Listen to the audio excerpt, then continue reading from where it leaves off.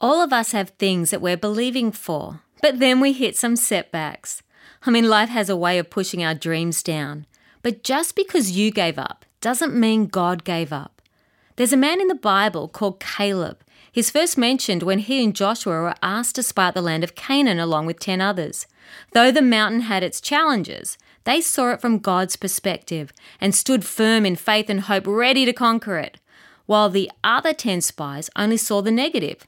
Their bad report was contagious amongst the people, and the people chose fear over faith. As a result, the people wandered in the wilderness for 40 years. But God gave Caleb a promise, saying, I will bring him into the land he explored, and his children will inherit it. 45 years later, at the age of 85, Caleb went back to the same mountain the others refused to go in and said, God, give me the same mountain. At 85, he went out and conquered his mountain. Is there a dream buried in you? That dream, that promise is still alive. Don't look at the mountain. Be in awe of the bigness of your God. God has given you the tools to conquer your mountain.